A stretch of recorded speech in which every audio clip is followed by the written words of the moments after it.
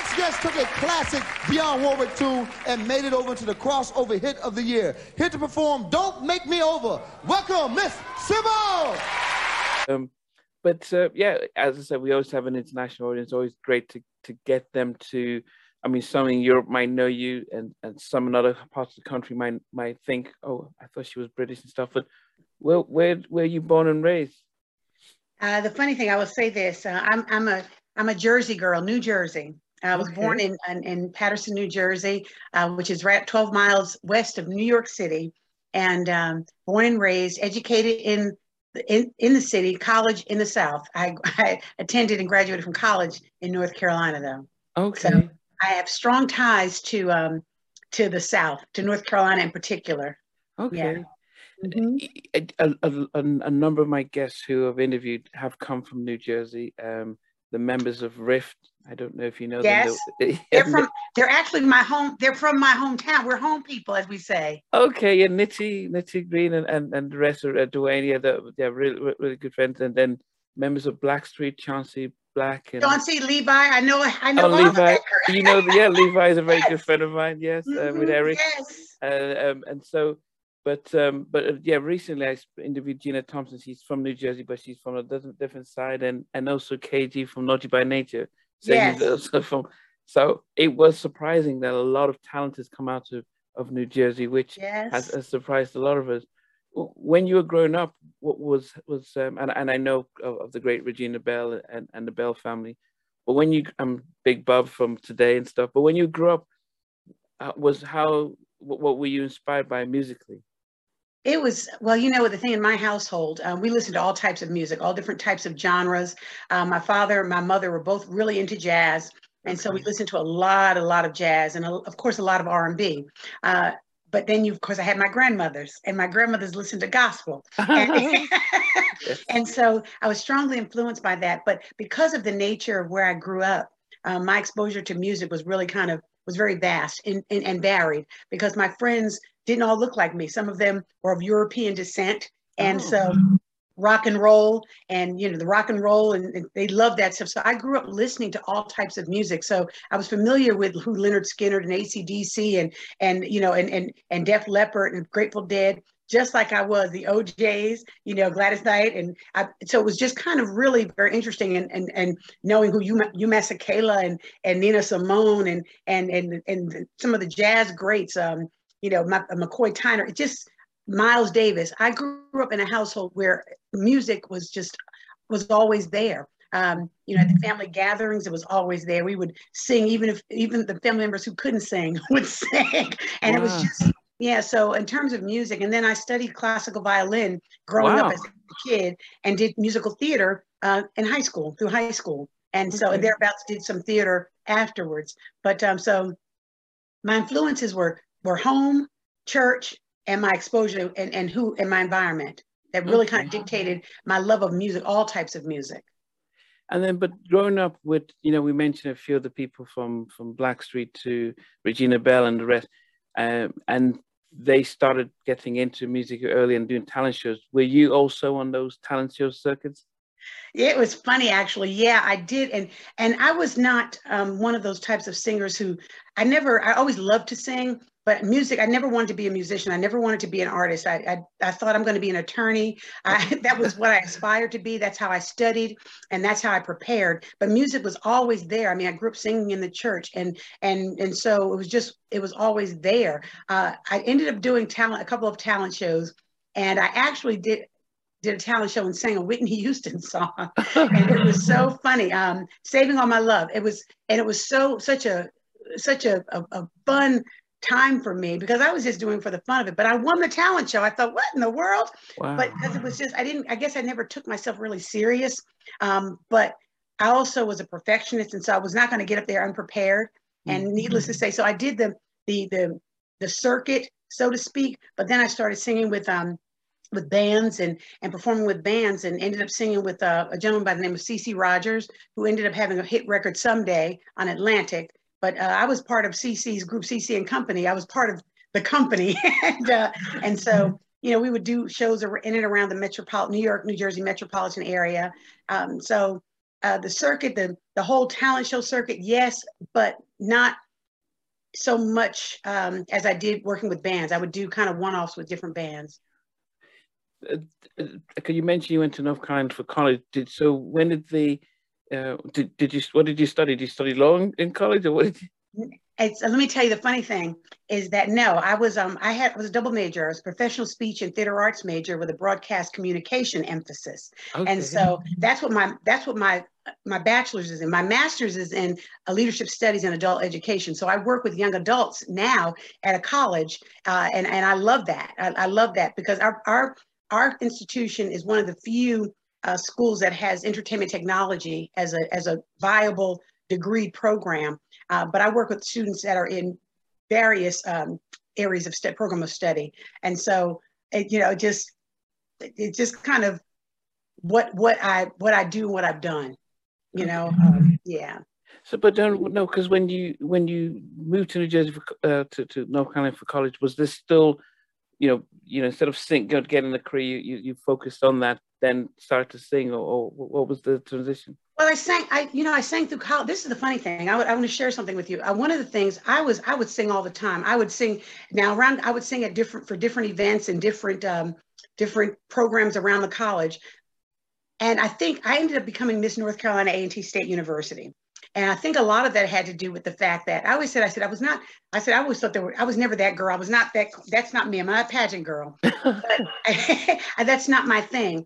But I think that I ended up winning because I was really cool with everybody. I mean, I was cool with the international students. I was cool with the other sororities. I'm a member of a sorority, and I was friends with women in other sororities. I was friends with guys in fraternities. I was friends with different organizations. And so singing was always something that I did. And even for my coronation as Miss A&T, I was the first Miss A&T to sing. Literally, I sang at my coronation, and I sang Denise Williams' Black Butterfly. Wow. Because I absolutely love I love butterflies, and I love my blackness, and so I don't run away from that. And so for me, it was just kind of really fun to be able to continue singing, but I didn't do it. I did it for fun through college. I did it mostly for fun, and I did it, with and around people and for people and with people who just had a love of music. I actually sang with it was Barbara Weathers, who was the lead singer of Atlantic Star, and she's from the Greensboro area. And so I would work with the band that she was with. So periodically we would be doing shows together. And so it was just kind of, I did it, I loved it. And then I graduated college and I started singing with the bands because it just kind of kept that continuum of being engaged in music and being with people who loved to perform. So, it's just kind of, I didn't study music on purpose. Let me say that. I tell people that because what I realized, I'd taken a theory class, a music theory and a musical notation class. And I thought that class was harder than any of my science classes. And I thought, I don't want to have to work this hard. I didn't want to lose the enthusiasm that I had for music. And I feel like sometimes when you study something, it takes away the organic nature of how you do what you do. And so I applaud and give kudos to people who study and can read. I can read music and I can actually follow music, but in terms of, they stick to it. I wanted to be that. I'm like, I didn't want it to be that serious for me. Then it became my career for a long time and became serious for me because I was trying to make a living. Yeah. Yeah. But then, because when you were studying and in college, what was it that you thought you'd do with your degree once you graduated? Well, I thought I was going to go to law school. Honestly, my plans were to leave to graduate from North Carolina A&T, and I wanted to head back home. I was really interested in attending Columbia University. I wanted to be back home. I wanted to be in the Northeast, and I wanted to be an attorney. Well, I studied for the LSAT, which is the exam to kind of gauge where you are and your preparedness for the rigors of that type of program. And I realized I said, you know what, I don't want to do that either. So, but I ended up working at a publishing company. And I enjoyed that. I was a proofreader and an editor for a publishing company. And I enjoyed that. but I was singing on the weekends. I mean, I was singing, even singing during the week. I mean, on Wednesday night, literally Wednesday through Sunday, I was, singing after work. I don't know how I don't know how I kept a job, but needless to say, when I made the decision in 1987, it was, I had done a demo, and my first record was Falling in Love. And I had done it for the UK. It was on Champion Records, but it was in Next Plateau Records in the US. And I remember I had a decision to make, because they said, you can tour. We've got 3-month tour for you if you want to work. I was still young, and my mom said, you know what, go for it. You're still young. You can always come back and you can always come back and find another job, And so, and I ventured down that road and never looked back, actually, and never looked back. And then I realized when I decided I wanted to step away from it, that came years later. And it came after just kind of feeling less enthusiastic about how the music industry was going. And I felt as if there wasn't room for someone like me, at that time. It had changed dramatically. And I thought, nah, this is not what I signed up for. And I had to make a decision to figure out what else I was good at, and try to make a foray into that. Yeah, no, but before then, I guess that's the interesting part, is that you're working in the industry from a publishing point of view and stuff, and you get this opportunity. So by 87, so we did have Atlantic Star, Midnight Star, and Phyllis Harmon. So we had a number of Anita Baker, had a number of Sade and all that that's out. And this is out just before the whole New Jack Swing was coming up. What was your sort of take as the direction of music that you thought you might try and get into, based on who was out at the time? Well, the thing is that I had done house records. I was a house head. I mean, just real talk. I used to be at the Paradise Garage and Zanzibar and Cheetah. I loved house music. I was like absolutely loved house music. I loved house DJs, the late Larry Levan, Frankie Knuckles. I mean, I loved Steve Silk Hurley. I really liked house. I liked the way that I felt as if it was the only kind of music where you can just kind of get lost in it. And you didn't have to worry about, singing a line or a lyric right. You just kind of got that bass, that whole groove. And I loved, and I actually, those are the types of clubs that I would go to. And then, of course, I'd go to the R&B clubs, but the R&B clubs were playing combinations. They were playing, a combination of different types of R&B and then house. But the house was the Jocelyn Brown, the Gwen Guthrie, and they were vocal records, and I loved that. And so for me, and then, what is it? My Colonel Abrams and So they was playing. Those are the types of kind of house, kind of housey R&B tracks that I fell in love with.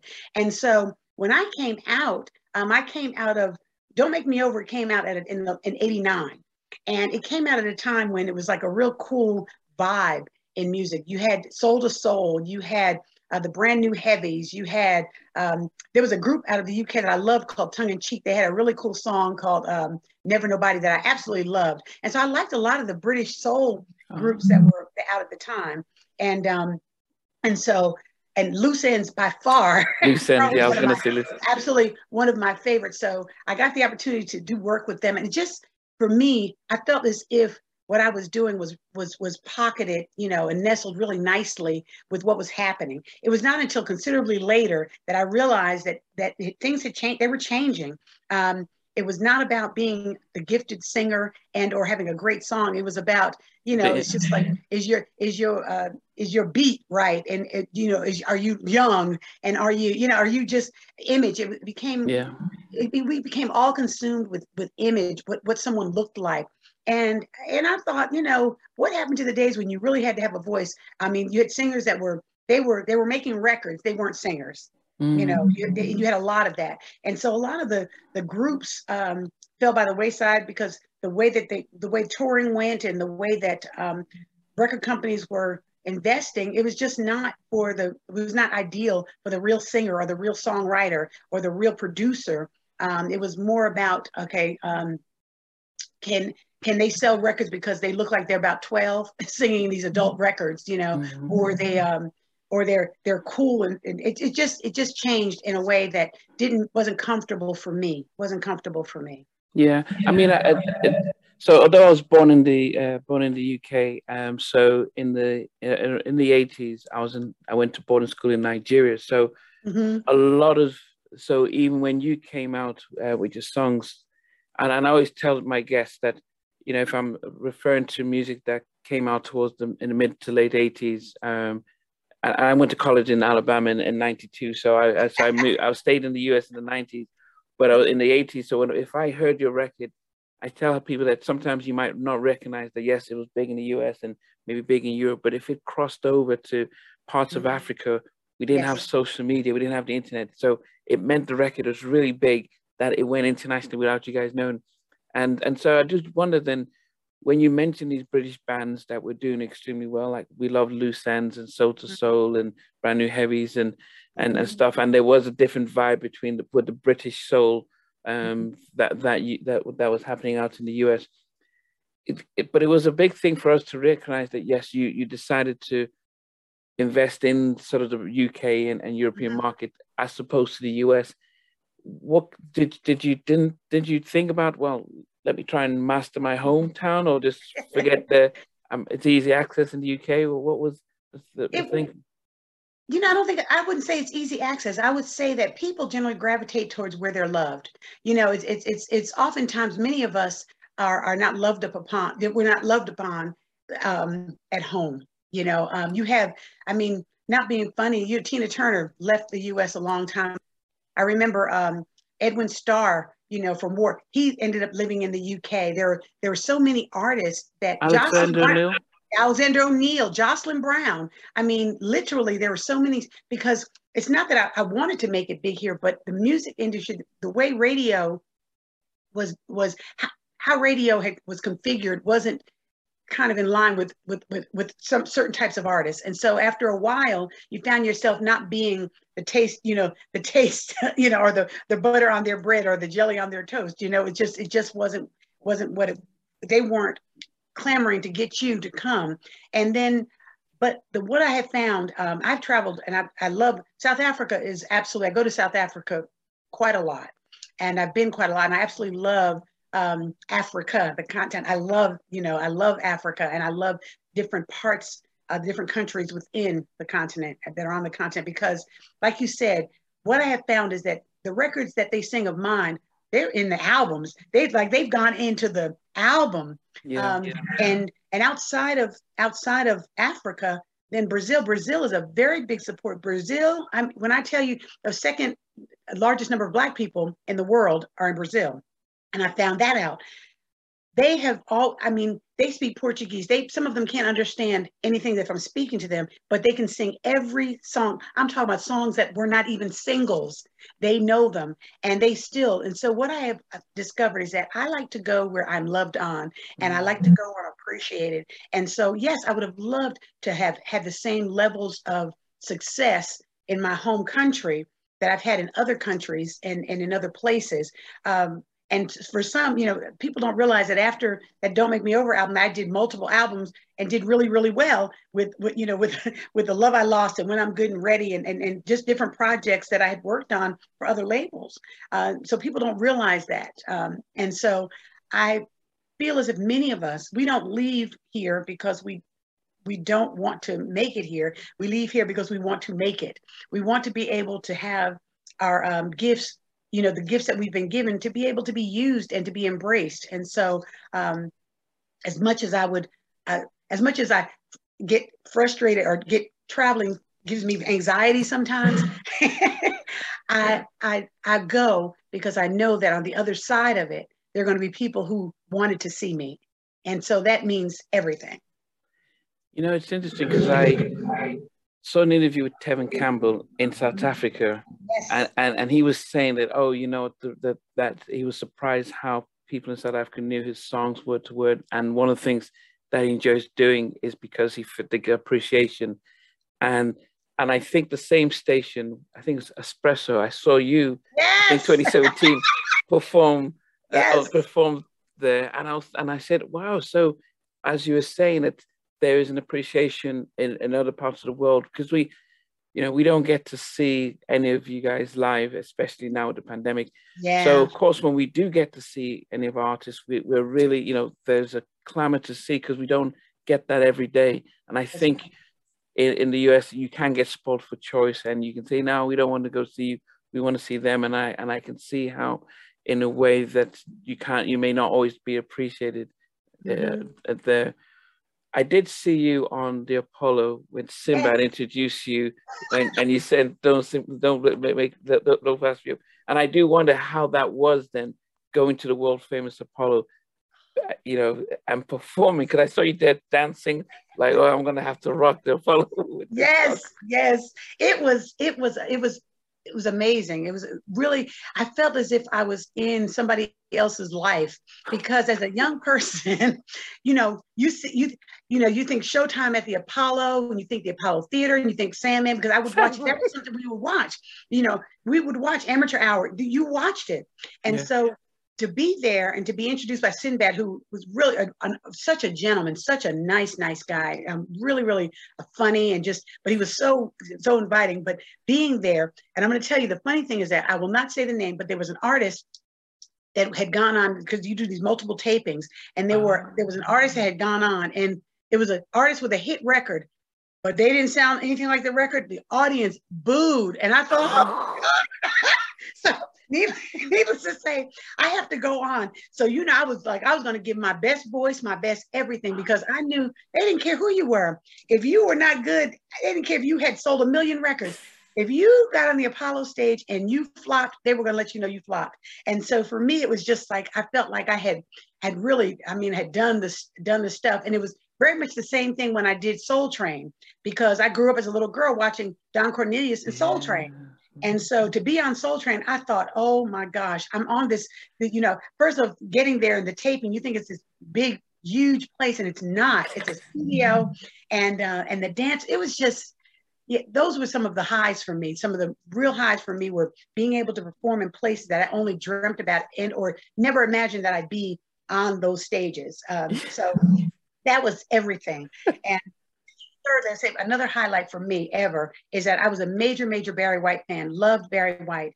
And I ended up I did a radio show with him we were in Detroit, and it was me, Shantae Savage, and I opened up for him. And I'll never forget, I was so nervous, so nervous. And he put his hand, because he's a big man, and he tapped me. He said, you go out there and knock him dead, baby doll. And I thought, oh my God, that's Barry White. That's Barry White. Like, no, he didn't say that to me. And so it is very deep voice as well. So I was like, I could not believe it. So I've had some really cool moments, some really, really, really cool moments. And just meeting people that I admired and respected. And you know, just like to go to the Apollo. I'm gonna say, I took my mom to see Gladys Knight at the Apollo, and my mom looks a lot like her. And we had backstage passes that a friend of mine worked for her label, and we were able to get passes. So I introduced my mom to her. Wow. And she looked, and she looked at, Gladys looked at my mom. My mom looked at her. She said, my mom said, people often say that I look like that we look alike. And Gladys said, you do? She said, you look like you could be my sister. So my mom, that was a high for my mother. You know what I'm saying? So sharing some of those types of moments have been really cool too, you know, just being able to engage with people that your parents liked and or admired, and you grew up listening to. Because Gladys Knight and the Pips, I could have sang every song, much like a Marvin Gaye. I grew up Marvin Gaye, because everybody said my dad looked like Marvin Gaye. So I guess I was kind of gravitating towards artists that kind of favored people that I really loved, you know. You know, it's funny because Levi Little, when I interviewed him, he said that, you know, with all the success Black Street had, his parents didn't recognize until they saw him on Soul Train. That's right. That's right. Say, oh, you're famous. You were on Soul Train. You were on Soul Train, exactly. And it's. I mean, and the funny thing is that was, even now when people see the tapes of it, they get excited because they're like, wait a minute, so that's right, you were on Soul Train. They get excited, and it makes me get excited because they're excited. No, but it makes sense because I did watch it recently, the Apollo, And I was like, wow, she's really getting into it and trying to, you know, and I don't know, because Father MC said he was always nervous going to Apollo just because of what you see, the booing and stuff, and that they didn't respect, didn't matter if you, as you've said, platinum artists and stuff, if you don't entertain us, we boo you the same way we boo the they and that was true. And I felt so bad. I was sitting there, I wanted to cry for the artist. I was sitting there thinking, oh my God, that was, and literally they booed. I mean, they booed. It was, and they had to stop and tape again and ask the audience not, you know, yeah, it was horrible. Yeah. I was sitting there thinking, I would not want to be her. Yeah, it was very interesting. Mm-hmm. Yeah. How different was that from being on Top of the Pops, which was our British version of Showtime and Apollo? But let me say this, I was just as nervous on Top of the Pops because of the historical, you know, part, the aspect of how big that was. It was comparable. Top of the Pops was like our American Bandstand, you know, so, and it was kind of a happy combination between American Bandstand and Soul Train. So because you had the diverse artists. And so when I did Top of the Pops, the funny thing is that I'm used to singing live, and it was very difficult for me. It was very difficult for me to sing. They changed it, but the first time I was on there, they had us lip sync, and I thought, I can't. It was so hard. I had to study because I never ever sing a song the same. I don't ever sing it the same way, and so I had to listen to the version that they were going to use, and literally had to practice the song, because I'm used to singing it live, and I kind of embellish and add a little this and a little bit of that. So it was difficult, but I loved it. I absolutely loved it. I got to meet some really cool people at a number of the tapings, and so it was really fun because I'd done Top of the Pops, and I did their one of their holiday specials and all. So that was fun. Yeah. So I mean, when because I remember, as I said, it's about 89 or so when you had your global hits, and I always say global hit. That was Don't Make Me Over and Walk On By. Yeah, and so it was actually the Don't Make Me Over, because I was still in high school, in boarding school, and it was a massive track. And as I said, when it's global, it's like if it comes to Nigeria, it's a big thing. Yeah. And as I said, and that was the time when we had some Maxi Priest singing. You know, it was the same type of vibe, and as I said, we appreciated the diversity of that type of song. And I always do tell people that if they looked at the 80s, a lot of the artists that came out in the 80s, it was about their voices and their voice. Who sang It's Raining Men? That was the Weather Girls. Okay. I mean, so even image was not an issue. I mean, how people dressed, it was not an issue. It was about the song, it's about the lyrics, it was about the talent. And that shifted definitely in the 90s and stuff. But was that record initially released in Europe, or was it released in the US? Don't Make Me Over. It was released in the US, but it became a hit because it was remixed by some soul boys out of the UK, out from the Liverpool area. Oh, that's where I'm born, Liverpool. Yeah. Yeah, and so and what happened is they ended up giving it that soul to soul kind of vibe, and that's what took it to a whole nother level. So it really it was released in the US and back in to the UK, but it was on the backs of the strengths of them hearing it be what it became. I mean, just everything about it. Because when I first did, I wanted Walk On By to be the first single, but Eddie O'Loughlin, who was the president of the label at that time, wanted Don't Make Me Over. He said, I just think that it's a perfect record. I'm sitting there thinking, I don't like it like that. and so we ended up, releasing it, but it was not until they did the remix that I fell in love with it. And it became a big record. I mean, just a massive record for me. Yeah. It kind of changed, the trajectory of how the types of shows that I got, because I was getting a lot of house shows and underground, a lot of the house and DJs and a lot of the clubs, because I had my first record, Falling in Love. Then I had Let Yourself Go, My Love Is Guaranteed, which were house and dance records. Wow. But they were big house and dance records. I mean, Music Week they were top 5, at the year end, and they were like 3 or 4 big. They were big records in dance and in house. And so this was the big mainstream record for me, you know, and people don't know. I didn't realize I would come to the UK, and I came prior to there being a Kiss FM. Okay. And so I was working in and around the UK with labels that I didn't realize they were not radio stations per se. they were radio stations, but I think they were called pirate. They were pirate radio stations. Yes. But I had no clue. You know, I had no clue. I was just, because I perform in the clubs and it would be packed. So these radio stations had massive followings, but not until so it became different when Kiss FM. Because you know it was just BBC it was just Radio. it was just the BBC, and there was not much of an emphasis on Black music. Exactly. So you do have the pirate state DJs, and they would probably broadcast, you know, in somebody's house, and then the police coming in. But it was very big with the underground. So I mean, now R&B music is probably one of the biggest now in the UK. Even the BBC have a dedicated R&B 24/7. That's right.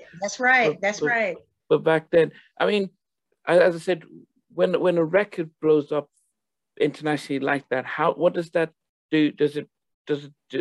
Are you prepared for it? You know, as an artist, how does one prepare for global fame like that? You don't prepare. I mean, it's kind of disjointing. You know what I'm saying? You get just kind of, there's a disconnect initially, because you're sitting here thinking, I was good where I was, you know, but then you realize that you might have been good, but that's not all that was on the, you know, on the horizon for you.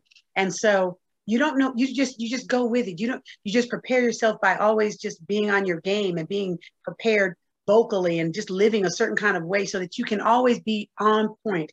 I've always stayed away from a lot of things that would probably deter me from being able to vocally be on, you know, have my chops right and being able to physically do what it is I need to do on stage. So for me, it's just like you don't prepare really. You just kind of live a life that is just devoid of a whole lot of nonsense, and because it's your gift, it's your job, and so you prepare for it as such, and so you don't show up drunk, you don't show up high, you don't do that. You don't live a reckless life so that you can't give people who have been supportive and want to hear you sing the record in the key that it comes in, you know, or sing the song and remember the lyrics, those types of things. So it's really important. It's you don't get prepared. You're ready. I always say you have to be ready for whatever. Don't say whatever, but be ready for whatever. How did going to finishing college and then also having that stint working within publishing help you just business-wise as a musician, as a artist? Well, I realized it was a business. Let me say that. I realized it was a business because I didn't do music publishing. I did different types of publishing, but I understood the concept, okay, of what publishing and what it looked like. And then I had a really cool boss who was really into publishing, and he shared things that were more from the business and not from the music end, which made a difference for me. And so working in industry, so to speak, I understood that. And when you talk about the music, it's not the music, that's not music fun, it's the music business. And so that business aspect had to be considered, because you could have a great deal of talent, but I'm fortunate. I've always thought I was on the brink of bankruptcy, but I never lived like that. I never lived beyond my means, because I didn't make the millions and millions like a lot of other people might have. So there was nothing. I've always worked. I've lived within frame of what I've earned, and didn't rely on or believe that other things were going to come. So I realized it was a business, and I handled it as such. You know, I did things that I thought I made smart. I thought relatively smart decisions, you know, in terms of things that I purchased. I mean, I've never lived just never lived crazy. And so today I think that if what I earned I'd be a millionaire if what we were earning back then was fast forward to the cost of how living is now, and the units sold and the performance, I'd be really rich. But you know, back then we weren't making the kind of money that these young people are able to make now, because there are just so many avenues and so many ways that money can be earned they did not avail themselves to us. So I handled it as a business, and I think that, and I stayed clear of a whole lot of foolishness with spending. Yeah, I mean, and I think that's the one thing that 90% of my guests sadly have said, is that they got put with a contract. Attorney says, "Yep, that's standard," but they didn't understand what standard means. Is that what standard means? We standardly take away all your money and your publishing and stuff. Exactly. So it might be standard, but it doesn't mean it's good for you in the long run. Right. That's right. It's after they, from Jodeci to SWV, it's after they've sold a certain amount of records, and they're like, wait a minute, our bank accounts don't seem to equate to the success. That's right. That's right. But then, how did you manage with yourself, with your life? Did you then think, okay, I need to write to own some publishing in my stuff, and not just rely on covers and things like that? Well, the thing is, my early songs were all songs I wrote. And it's funny because the first record was Falling in Love. I didn't write that, but then I did Let Yourself Go, My Love Is Guaranteed. And I wanted to be a songwriter. And I ended up having hits with other people's records. I made a lot of more money for Burt Bacharach and Hal David, and then Gamble and Huff. And, I made money for people who are solid songwriters. I mean, just rock stars in the writing and production game. But it was not until I realized, wait a minute, I need to be making some publishing money. And so that's when I just really said, no, I have to have a certain number of records that I've written or contributed on the project. I said, if they're not going to be single, fine, but I need to write. And so that's when they kind of they said, yeah, she's a good writer. She can, because I'd written Let Yourself Go, My Love's Guaranteed were big dance records. They had done well for me. I wrote those songs. I mean, so it's not like I couldn't write, but they wanted to stay on that track of covers. And I thought, so after a while, that's another thing. You become frustrated because they're not hearing you. They're not hearing your vision for where you see your career. And that becomes a problem. Yeah, that becomes a problem. So, I mean, did you spend a lot more time in the UK with success, and did you relocate to the UK? Let me say this. I was back and forth so much. At one point, I just got a flat. It was easier to have a flat because it was cheaper. It was cheaper. And because I was there so much. And I was there so much. And so I actually lived in Notting Hill Gate. Ooh, okay. And not far from Carnival, which was really cool. Yeah. And it was, so that was really fun and interesting. I lived on Pembridge Crescent, actually. And so it was really, it was fun. I liked walking because it was a Chinese restaurant that I liked on Bayswater. There was an Indian restaurant. So it had everything, and I had access. And then Kensington High Road was right. It was easy for me. And so, so I did that for a number of years. And then I had friends. And so then I didn't have to worry about it. I always had a place to be and stay after I'd separated myself and was no longer doing music consistently there with my label. I would go back, and I always had a place to be, because I'm really good friends. I've got Angie Brown from Bizarre Inc. is a good friend of mine, and I spent a lot of time with Miss I'm Gonna Get You Baby, Yeah.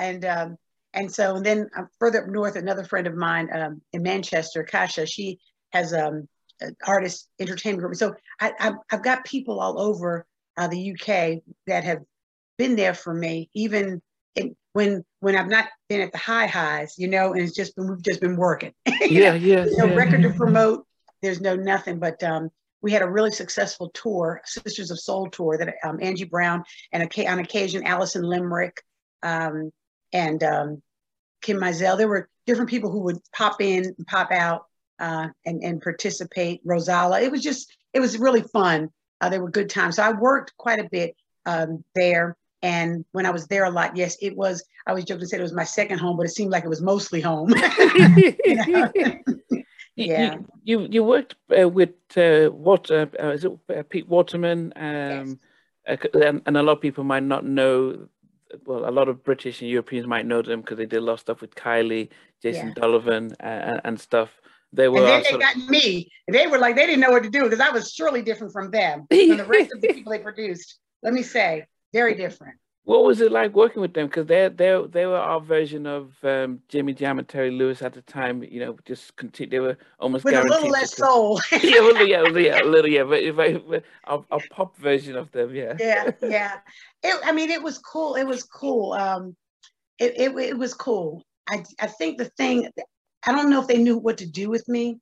They wanted someone like me, but then I don't think they knew what to do. I don't think the same level. I will say this, and I'm just going to put it out there.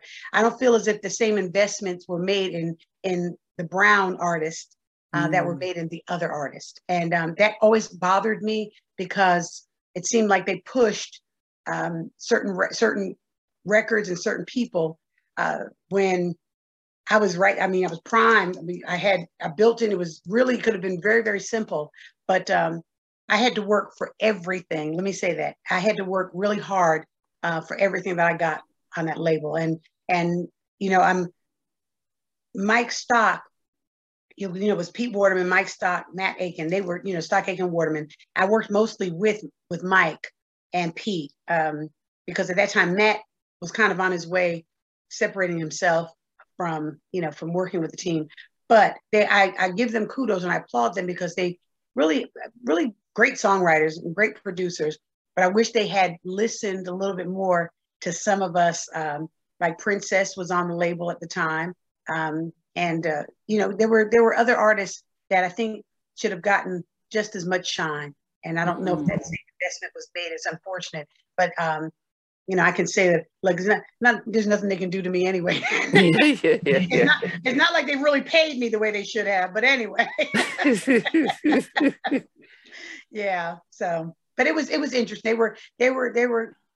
Let me say this. Recently, I ran into Pete Waterman in August of 2021, and I hadn't seen him in many years. And it was pleasant. Let me say that. Yeah. Okay. So when the 90s came and it was dominated by a lot of the 90s, and the R&B really took a lot. You know, then eventually mid 90s was a lot of hip hop and R&B. How was yours thinking about, you know, I know that a lot of the industry had changed and they were thinking about image, producer-led beats, and you know, whether we can, if you know, we can use auto tunes and turn a dancer into a singer. Yes. I'm not going to name any names, but if they could do that to her, you know, it meant like, yeah, you know, we can do this to anybody. Yeah. For real vocalists like yourself, how did you then think, wow, how do we make it and how do we survive in the way the industry is going? You know, I didn't worry about it so much because at that time I had done collaborations with Salt-N-Pepa. I had worked with Salt-N-Pepa on some of their projects, and so I did background on some of their songs, but I did a song with them called Independent, and which was really cool. So it was one of the first R&B hip hop collaborations. People don't realize it, but it was early on. We had done it early on, but it was called Independent. And I remember being in the studio with Salt, Cheryl, and it was really fun. She's like, Sybil, she just kind of let me do what we had a discussion, and she kind of let me do what she felt would work for that record. And so I saw the change. However, the good thing was that I still, Don't Make Me Over, for some reason, and Walk On By seemed to work well with that vibe, that with that group. You know, I mean, I was on tour. I went out with with Rex-N-Effect and Guy, and so I was able to, SWV, and I mean, I was able to fit into that R&B, into that area too. You know, and because I also had done a song, Crazy for You, which featured Salt-N-Pepa, that was released in the US. So I had moments where in audiences, you know, in front of, I guess, people, with groups who were considered R&B, you know, New Jack, hip hop, R&B collaborations and so forth. So for me, it was just, I mean, I just kept working. I don't think I really stopped working until 2000 maybe. you know, and it slowed down, it slowed down. And I don't even know why. I think I made a decision that's like, you know what, I'm tired of doing this. And honestly, yeah, real 1999 and 2000, that's when I was like, I'm tired. I feel like I was just like, oh, yeah, I was exhausted. I'd been doing it since 1987 and I was just tired. Yeah. And is it at that time you decided to change careers, go back and do the masters? And at that time, I actually ended up going into education, and I found my other voice doing it. I absolutely thoroughly enjoy making an investment into young adults who are considered marginalized, okay, who are need help making a decision about how their lives can look better than they looked. My first teaching job, I was recruited by one of my mentors who was the director of a program, and I ended up having 15 to 18 students who were appointees from the Attorney General's office. They were deemed at risk, and I found that they just really needed to they just needed to be loved up on, and they needed their gifts and their talents to be kind of, nurtured. And so it was during that time that I realized I'm actually really good at this. I was really good at connecting because it was a no judgment zone for me. And since then, everything that I've done as related to the college has kind of propelled me in been kind of, that's been the direction that I've taken.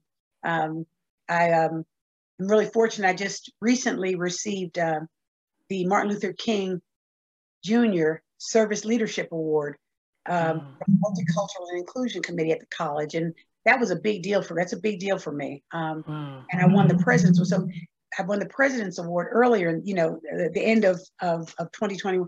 So it's just like things have been happening. And I feel like, you make investments in other people.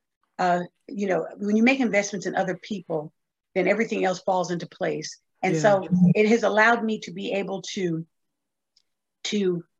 have a steady, like a steady gig, a consistent gig, and then indulge myself with the singing, and not rely on the singing to take care of me. I do it because I love it, and the extra money is great. It's it's great, but I don't run after it. Like I tell people I don't move aspiration in that arena anymore. Trying to chase down promoters, and I'm not doing that. I'm not doing that. I refuse. I'm at the age now where I know my worth, and I know what I'm capable of doing. And music has opened up many, many doors. And even here at the college, it's like my students, some of the students that I've had, they think it's the coolest thing ever. that they can see a video of mine, they've heard me on the radio, or their mama told them that they saw me at a show. So for me, it's just it makes sense. I've come full circle with the reality that I may not ever have another hit record on the charts, but I still sing, and I will continue to sing. Yeah. I mean, how is it like going back on stage at this, just being live and stuff? Because I know that there's a massive revival from the 80s, 90s, because people are disenfranchised with the music that's out there today. What's it like going back on the stage? Do you go with a band or backing tracks, or how do you perform? I do both. And I absolutely love it. And the funny thing is, I tell people, they said, will you stop singing? I said, no, I sing every Sunday at my church. And I keep this instrument. And, as a woman of faith and a believer, I know that this is a gift that I received. This is a gift, and I have to take care of it. And so it's like I give this gift back to the very one who gave it to me. So I sing on Sunday happily, even when I'm frustrated and I want to stay in bed. I get up because I'm thankful that I do have the ability to still sing, and it just keeps me on my toes. And then I do club shows with tracks. I'm doing in the springtime, I'll be out with a band. And so I'm excited about that because I love performing with musicians and colleagues. I love it. I love doing it. And then I'll probably be back in the UK for some of the festivals, later in starting in June, July, August, September. Yeah. So I'm supposed to be in London in March for something. And then back again later on in May. So I'll be in the UK working, but like I said, I do things on my terms now. I don't do these long, sing every night kind of gigs. I'm not doing that. I mean, because I actually sing. And so as you get older, you realize, you realize that you can't do some of the things that you used to do with the same level of ease. Yeah, And so I pace myself and I prepare myself to be able to do good shows. And so that means not overbooking. Like I said, I'm not going to chase a dollar. I'm not going to do it. I remember doing 2 and 3 shows a night. And by the third show, my voice and body was I was exhausted. So I'm not doing that anymore. Yeah. I mean, and I think there's a difference when you put out music or sing for love and not because you're chasing, like, when I need to pay my mortgage tomorrow, so I need to do a couple of shows and stuff. That's right. And also then become subjectable to dubious promoters who would promote the show with your name on it, and then on the night says, I'm not paying you, but people have already bought the tickets and stuff. That's right. Yeah. Been there, done that. And and it's really sad because they think it's you. They don't realize it's not you. And so we early on, years ago, it has not happened. I promise you, it has not happened in 2 decades. but I remember early on, it's like, yeah, they would try you. They would try you. So I said, I'll tell you what, you pay me up front and I'll be there, but you pay me up front, and I will show up if you want to, whatever you need to do, but I will be there, but I'm not coming out. I stopped leaving the US without being paid in advance. Wow. And I think as fans, one of the things we didn't know about the whole music industry business side, but we also recently found out about the promoters and how dubious that could be. Kelly Price was on. She was called to do a show in Texas. She was in there, and she was on Instagram Live saying, "I'm here. I've got my band and my music director, but I've not seen the promoter and they've not paid us, so I can't go on the show because I'll have to pay everyone, and yet the person hasn't paid." And I think it just opened our eyes as fans. Like, wow, how is that possible? Because we'd always assume that the artist shows up and then either gets tired and decides, I don't want to do it, and because that's how we feel. And so we get despondent, we get upset with the artist, not realizing that promoters behind the scenes are using this to cover costs and losses and stuff. That's right. That's right. It's that is a real that's a real scenario, and unfortunately, artists sometimes have gotten a bad name because of it, because of bad promoters. So I always say, if you don't know the promoter and they don't have a track record, you might want to wait, and not make that investment in buying tickets to stuff that doesn't have a track record. Okay. Yeah. So going forward, so you mentioned a number of shows that you're doing in the UK. I mean, for those in the US who'll be watching, what can they expect to see you at all in 2022? Yes, in 2022, I'm going to be doing some winery gigs with a band, which is really cool, kind of intimate wine. I love outdoors, outdoor type festivals. So I'm going to be doing a number of outdoor events in and around the US. And so, we'll start in April. I think it's going to be April, and end of April is kind of going to be the first outing of the festival season here. And so I will hopefully be able to post and share where I will be. Okay. Yeah. And then how do you manage because when I think of house, I always remember CNC Music Factory and Black Box. Was that the type of yeah. And is it Snap who had the power? And so was that the type that you Yes. And it's funny because Penny Ford still is a sweetheart, a good friend of mine who sings with Snap. And I remember CNC Music Factory, David Cole was a brilliant producer, great musician. And so I had worked with him prior to him being CNC Music Factory. So it's like, I just working with that's the vibe. And I worked with them. I would do work with groups like that. So I was really kind of an anomaly, so to speak, because I could do the house stuff and then do the R&B stuff, and it was really kind of nice. It was it was really kind of nice. Yeah. So, but when we go out, it's so cool when you have a band doing kind of house, because they get excited because of the energy on it. The drummer always loves it. Yeah. He always loves it, you know. So it's always really fun to see that. Yeah. So, but when you do go on tour, do you, apart from your big hits, do you then play some of that, like CNC and stuff, because it's I play other people's stuff. I mean, there's songs that like I may do a Stevie Wonder classic, you know, and then started out one way and then it ended up being kind of a dance, because I've maybe heard a dance version of All I Do in a club, and I liked it, you know. I may add a gospel record, you know, in there, a contemporary gospel record. It really depends. The one thing you will not catch me doing is rapping. You're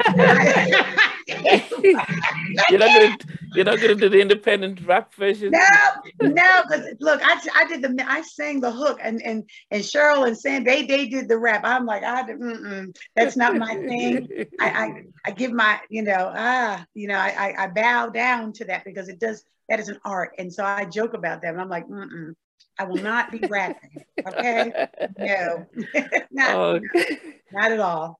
I think finally there's been I think some of the male artists did a lot of their sort of collaboration. You know, we had LSG, which was Stevie Wonder, Keith Sweat, Gerald Levert, and Johnny Gill. Yeah. We had Tank Tyrese and Genuine come together. We didn't get female artists sort of saying, let's try and form some sort of like a super group and perform. Was there anything that you could thought about, either doing a sort of a tour with 3 other powerhouses, or even doing a sort of a collaborating group? Well, the funny thing is that I actually work with Robin S., CeCe Peniston, and Crystal Waters, and they ended up doing Black Girls Rock. I didn't do, because my son, I guess, was a little too slow. He wanted more house, but I don't know. But we've gone out as the Divas of Dance, and have done really well, especially in South Africa. I mean, we went to Zimbabwe, and we've done the tour, and it's done really well. I think, it's so funny, because I see some of the shows with the female artists, and I said, I don't know why it's difficult for women to actually work together without feeling as if they've got to compete. I'm like, there's a reason. All of us have something that's unique to us. Be okay with sharing it, but I find that it's very difficult to get women to agree without one wanting to be a prima donna, and so I stayed out of that. I stay out of that. I will say this: my cousin Maxine is an original member of the group En Vogue, and she's working on a project, and so I really have an idea. So if I'm going to ever do anything with a woman, it'd probably be a family member, and it probably will be Maxine. Okay. Yeah.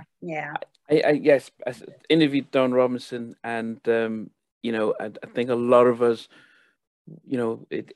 we missed the original 4, and when they broke up, I think it's not the same. They could have been the greatest female group if they had just kept all 4 and stuff, and so it's disappointing and stuff. But I did hear that you and Maxine, but having those types of collaboration and those type of creative things are things that are stuff that the music industry is very different. We know no one's buying records the same way. That's right. And to get streams, you'd have to have a TikTok hit, and most of those are connected with hip hop, and the music. It's only young people, not young people, but a lot of young people buying trendy music that aren't really live. So I don't know how easy it is for artists to make money making records as it used to be, and having to not have to spend so much on touring. I don't get it. There are a million. I'm like, wait a minute, they're what? TikTok. let me tell you, I signed up for TikTok. I don't know how to tick, nor do I know how to talk. Okay, so it's a mood issue. It's like, give me a microphone, give me a studio, let me give it to you. You know, I can't. I'm like, it's too much. It is. Yeah, too much. Too much. I mean, it is luck of the draw, and I said it's they do have labels and hosts programming and people behind backing them to say, okay, how to make something viral and trendy and stuff. But as I said, the good thing that you've said consistently is about being in a place where you know, you don't need to pay for your house. So I need to go and do some shows and feel that pressure. So I guess those who sit and listen to you are seeing you sing from a place of love, as opposed to okay, where's my check? So I need to go, I'm out of here, kind of thing. That's right. That's right. And I've had to let some promoters know that. I was sitting thinking, wait a minute, you called me. You called me. And I'm not just not being cocky, but it's like, I'm not, and I will say this, and I repeat, I said, I don't move in desperation. I don't move in desperation. I'm not going to sell my soul to the devil, because I'm just not going to do it. If it does not feel right, and if you can't afford it, that's okay. You know, this is my number. And if you can't afford this number that we have on this contract, I'm okay with that. But I'm not going to sell myself short, and I'm not going to move in desperation. And that's the thing. I think a lot of people, they think, I'm like, I know my worth. I know my worth. And that's the one thing I say to you. I said, you all need to understand your worth and understand the value of the gift. It is a gift to be able to sing, to be able to create. It's a gift. There's an art to it, and people need to pay for that. Yeah, and that's really good to hear. And as I said, as fans, we're willing to do so if we knowing that the truth behind things. Because as I said, when Kelly Price is saying, well, I've not got paid, so I'm not going to tour, I think it was hard for us to, when you're thinking about money, we just wanted to sing, but not realizing, she said, look, I have to pay for my band, my music director, I mean, the sound guy, I mean, it's coming out of my pocket. Now we're not going on tour, we're not going to perform. I still have to pay them. We flew out here, I had to pay for my flights. And now a promoter's not paying us. And so we start to think, wow, so it actually is something that, you know, it's not just that you want to go out and perform, but everything has to be covered. So yeah, that's right. That's right. Yeah. Well, I mean, I always ask my guests if you were stuck in an elevator and they said it'll take 2 or 3 hours, but we can put a movie for you to watch. What movie would you request to watch? Oh my gosh. Oh gosh. Okay, because I have favorites. Now, I like old movies. Okay. And so I'd probably want to watch Carmen Jones with Dorothy Dandridge, Harry Belafonte. Because it's music, it's Black people, and you know, just I'd probably want to watch an old movie. Because it is singing in it. It's a story, but it's beautiful people of color. Yeah. You know, and one of the earlier. So I could watch that happily. Okay. And then the other question is, what's your all-time favorite song? Oh my gosh. By any artist. Wow. I'm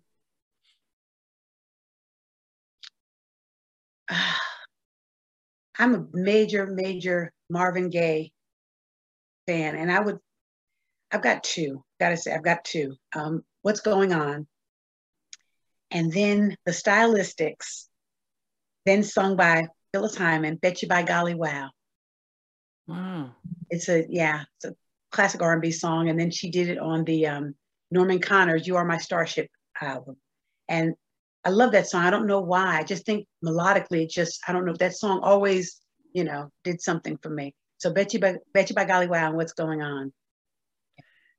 Who else covers that? Because it was the Stylistics, and then the Stylistics did it early on, and then Phyllis Hyman did it. Okay.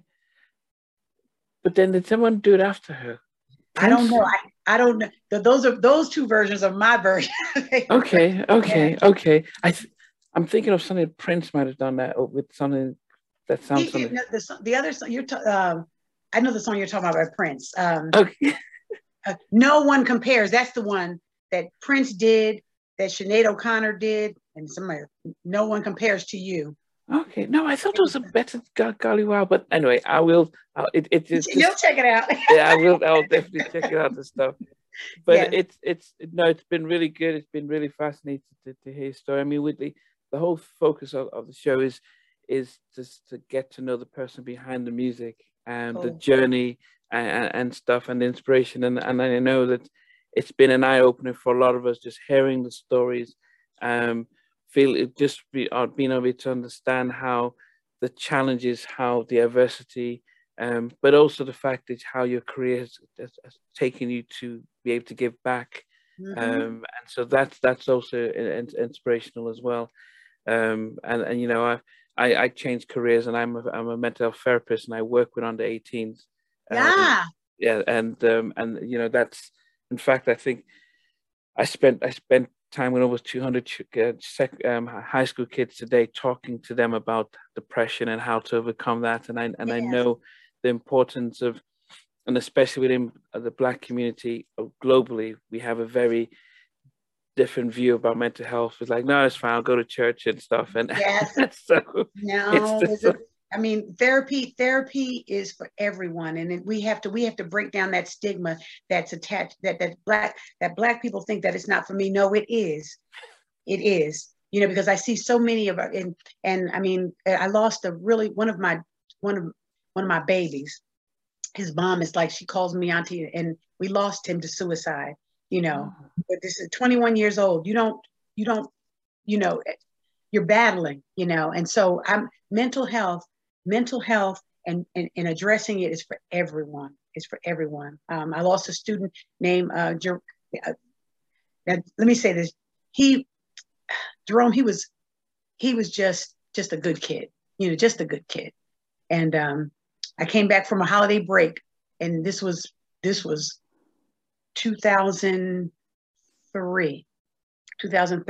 And that's what made me really focus on making sure I pay attention to students, you know, pay attention to them, because they, you know, they're going through. Yeah, and especially men, they have the highest suicide rate, because when they make a decision, they go through with it. With females, when they attempt suicide, it's very much of a cry for help. So may do an overdose and not take tablets, but we can always revive them or cut.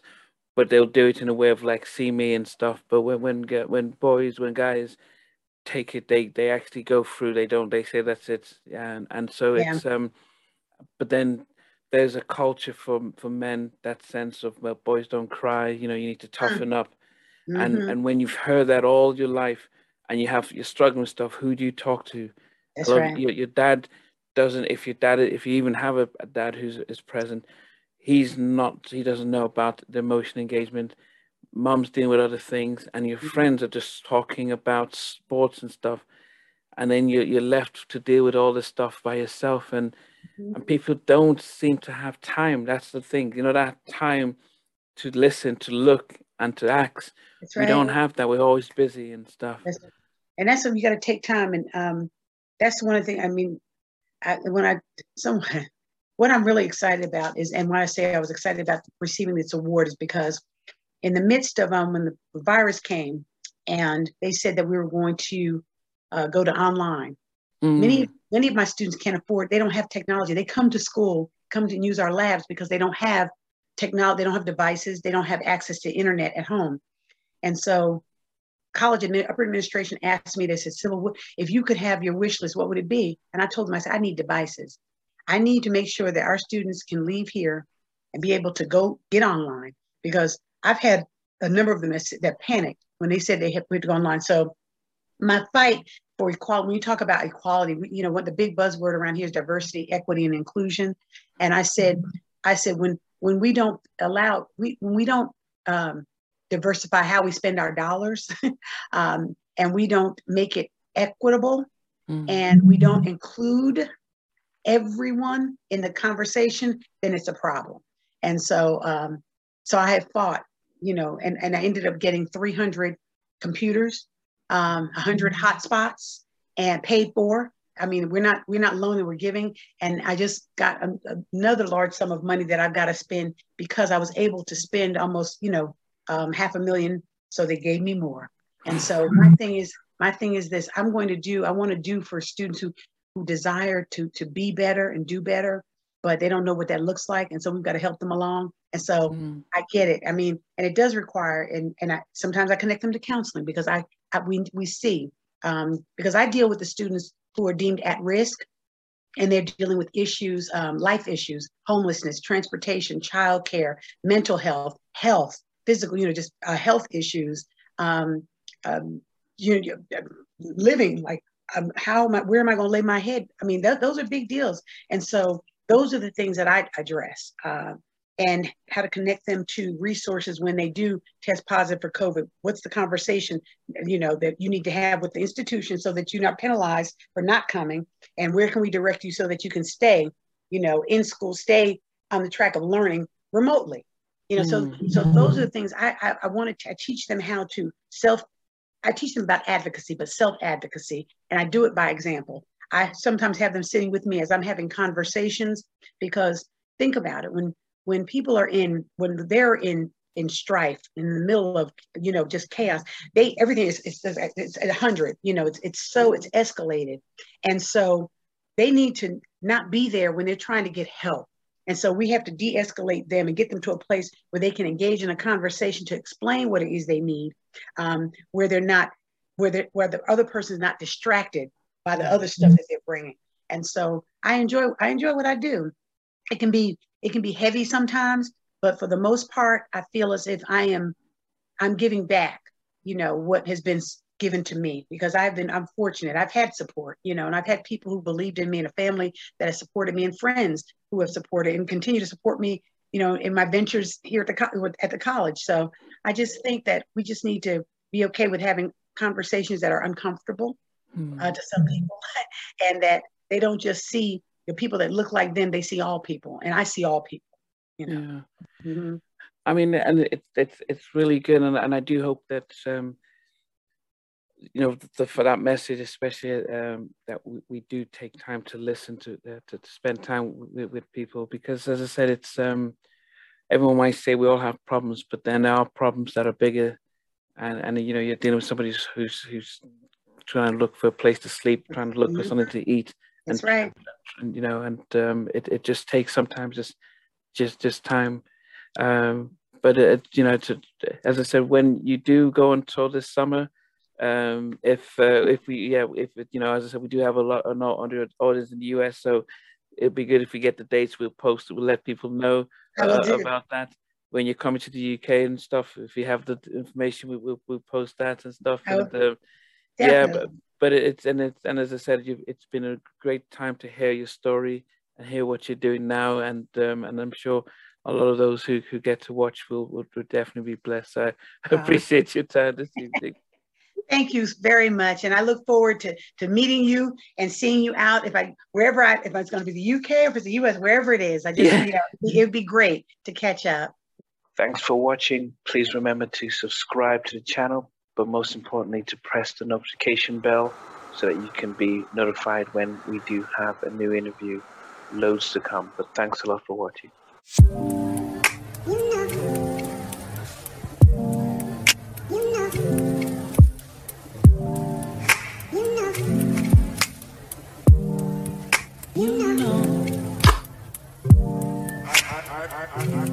begin to